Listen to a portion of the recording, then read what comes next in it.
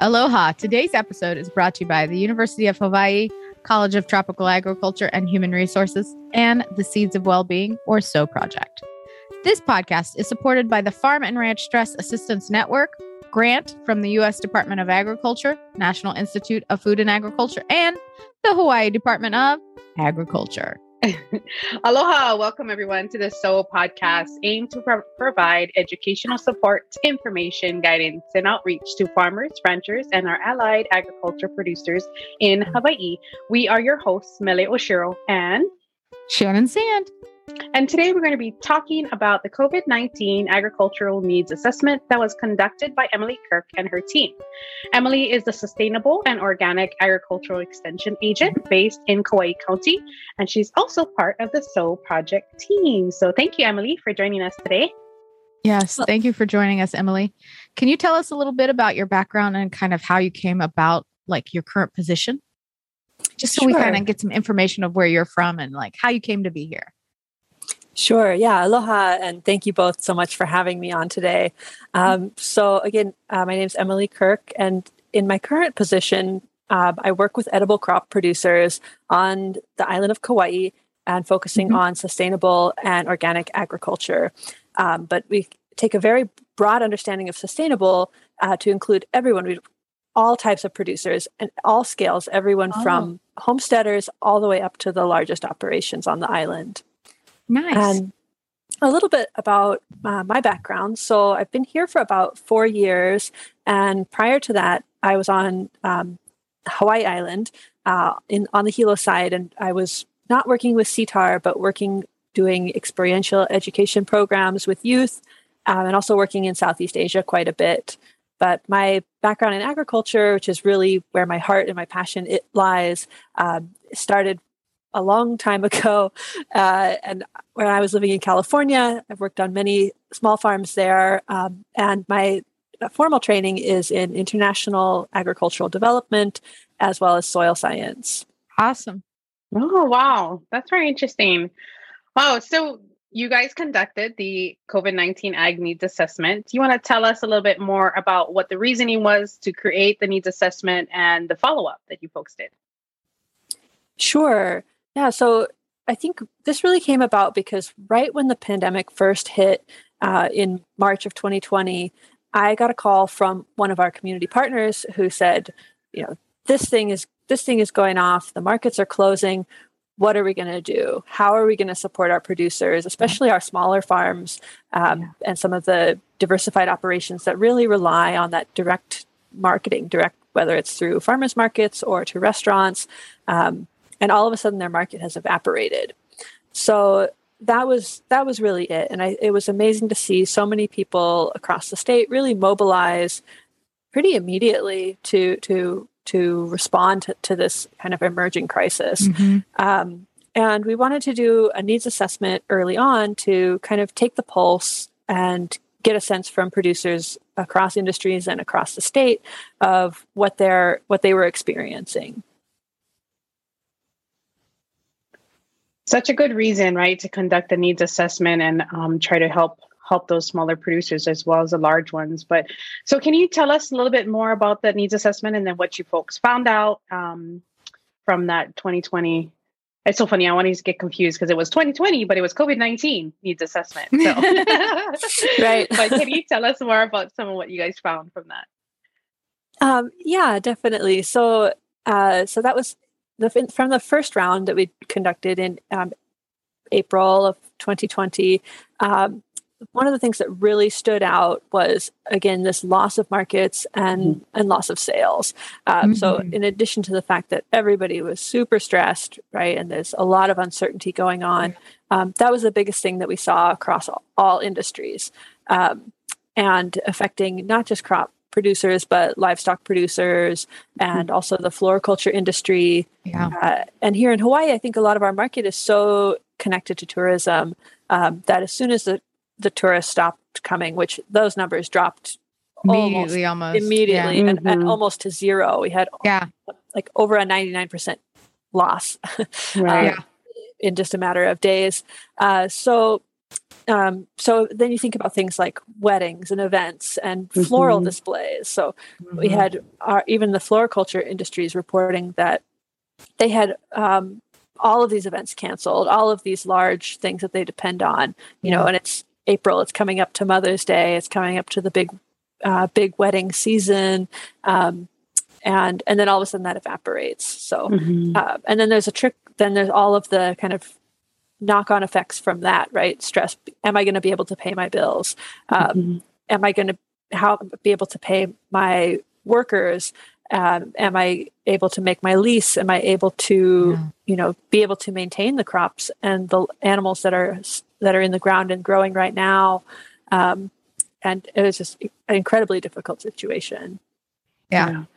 I think there were a lot of people basically said all of those things. So, and with the livestock industry too, it was the loss of markets, but you still had your animals. What do you do with all the product, right? And even with the other, farmers and producers still, what do you do with all the product now? You still have plants in the ground that need to be harvested. You have animals that are ready to go to market, and no market to send them to. So, yeah. And right off the bat, we had a lot of shipping issues, whether it was getting animals or produce or like floriculture plants out, because it just literally shut down for several months. I mean, it was a big thing.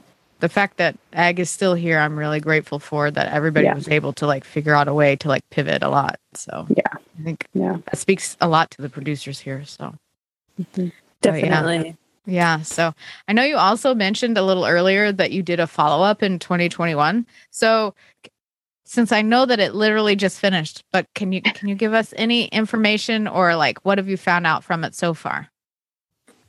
Yeah, so I think it's interesting. We did the follow-up in 2021. We wanted to do kind of a one-year follow-up, but the way that the pandemic has been, it's really such a roller coaster, and the timing was interesting. So when we sent out the follow-up, we were in a little bit of a lull, this kind of optimistic period where it was before Delta hit, and after tourists had started coming back and the markets are open and people are thinking, we've got vaccines now, we're heading out of the woods.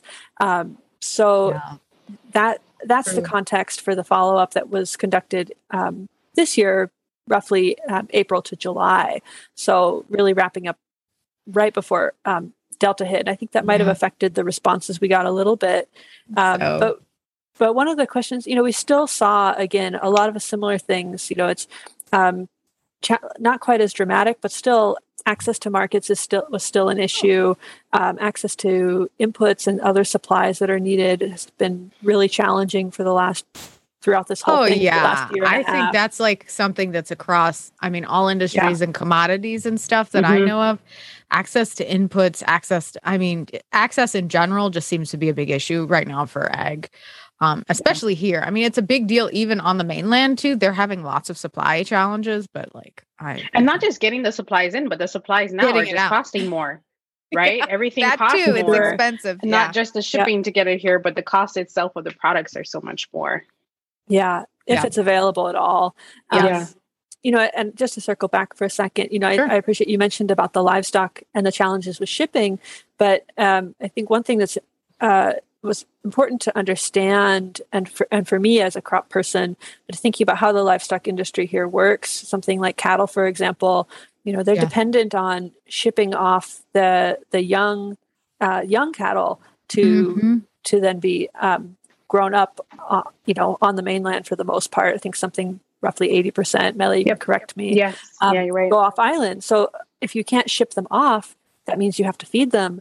We don't, you're not going to be slaughtering. They're not slaughter age or weight, and there aren't facilities for it, but there also isn't feed. So that was a very urgent stress that I heard from a lot of livestock producers. So it's sourcing inputs, things like seed, fertilizer, for our crop folks, but also just the real lack of livestock feed was an issue here. Yeah, that was definitely a big issue. And even for some of the hog producers, finding some alternative sources, a lot of them sourced material and feed resources from the restaurants and they didn't have that, so shutting down. So that is still a big thing, I think, because not, even though some have opened back up, they're not in the capacity of what they used to be. So so they don't have that, that, what do you call, I guess, scrap or, all those other resources for them. So.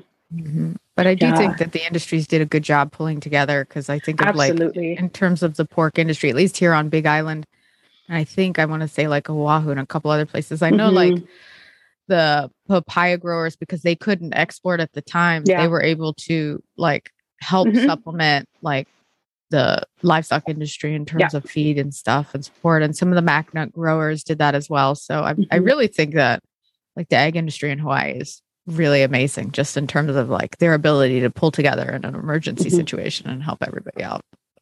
Definitely. So resilient. And it has been amazing. I think that's, one of the, if there is a silver lining, kind of to see really the folks in the community here come together and support each other so much. And as they have a lot of experience doing also, right, with natural disasters and other things. Remembering that we're kind of out here in the middle of the ocean. It's just us, right, at the end of the day. So we got to pull together and support each other. Yeah, exactly. You learn to be very resourceful, and I think it just opened us up to other possibilities of, reaching out and making new connections, I think, that were formed, because of this. So, we, like you said, there's silver lining to everything. So I think that's one of the big things. I guess anything else you want to share, Emily, about your program or the needs assessment? Sure. I think one of the things we could share, from the 2021 survey is we were asking about changes that producers might have made to their operations. And a lot of folks have made changes, as Shannon, you mentioned, pivoting, right? Like that's been kind of this, I think we've heard that word more in the last 18 months than in the previous 18 years. But it's so true, right? And so a lot of what we saw, over 50% of the respondents mentioned that they had changed something about their marketing. And again, over 50% reported that they had changed something in their distribution system. So whether that be shifting to online sales or developing a CSA, those are ways of pivoting, so we can just be really flexible and adaptable in the situation. And a lot of folks also mentioned change to their labor and workforce. And I thought was interesting out of this is that we asked them if they thought these changes would be permanent even after the pandemic is no longer part of our lives. And again, more than half of them said yes, that they thought these changes would be permanent. So anecdotally, I talked to one farmer who used to go to something like 6 or 8 farmers markets every week. And if you can imagine what that entails, it's a lot. As a small farm, as a small farm to have to be out there, it's a huge time commitment. And now they switched to online sales. And he said, well, we're going back to a couple of the markets, but we're not going to be killing ourselves like trucking all over the island like we had been before. To find that better balance. So, so I think that there are some really interesting changes and things like that came out of it. Yeah, technology in a way is a very big lifesaver, I think, in this sense for the pandemic, for the farmers, and being able to switch to those different resources for sales and getting online and whatnot, and just sharing, right, where you can actually get what you need as far as locally, for produce and other protein sources and whatnot. So that's very interesting. Very good. Yeah. And one last thing I wanted to share also, kind of linking back to, to this project, to the SOW project, the Seeds of Wellbeing, is just to take a minute to acknowledge the incredible degree of stress that everyone has been under, and that farmers and ranchers are people first and foremost, just like the rest of us, right? With families that they're that they're concerned about and the day-to-day life. And I think that that's an added layer. Of course, there's their farm operations or ranch operations, but then thinking about, like the pandemic impacts on if they have kids at home who are going to school or maybe not going to school, trying to support that. I can sympathize with some of that, I think. Yeah, that's, that was the hard thing. It's like now you have to figure out, how am I going to switch my markets, or what do I need to do to continue my sales and produce, have that income coming in. But now if I have a little Kiki on my side going, mommy, mommy, mommy, I need this, that makes it even harder, right? Or daddy, come and help me, whatever. So yeah, that's definitely adds another layer and another little jump off of your little web that you need to figure out, right? So day to day comes a little bit different, but yeah. And also the stress. I think a lot of agricultural families also have off-farm income, and in many cases there can be income loss. Yeah. Yeah. Wow. Well, it was very important, that survey that you did, and I think provided ourselves, the other extension agents, look back at that information and whatnot, and be able to produce some programs to help. So thank you, Emily, for coordinating all that. I know Shannon was on your team as well, getting all of that together. So thank you guys for doing that, and thank you so much, Emily, for being here today to share with us about the needs assessment and being on the show and coming to talk story with Shannon and I. Okay. The only thing I just wanted to add also, just to say, mahalo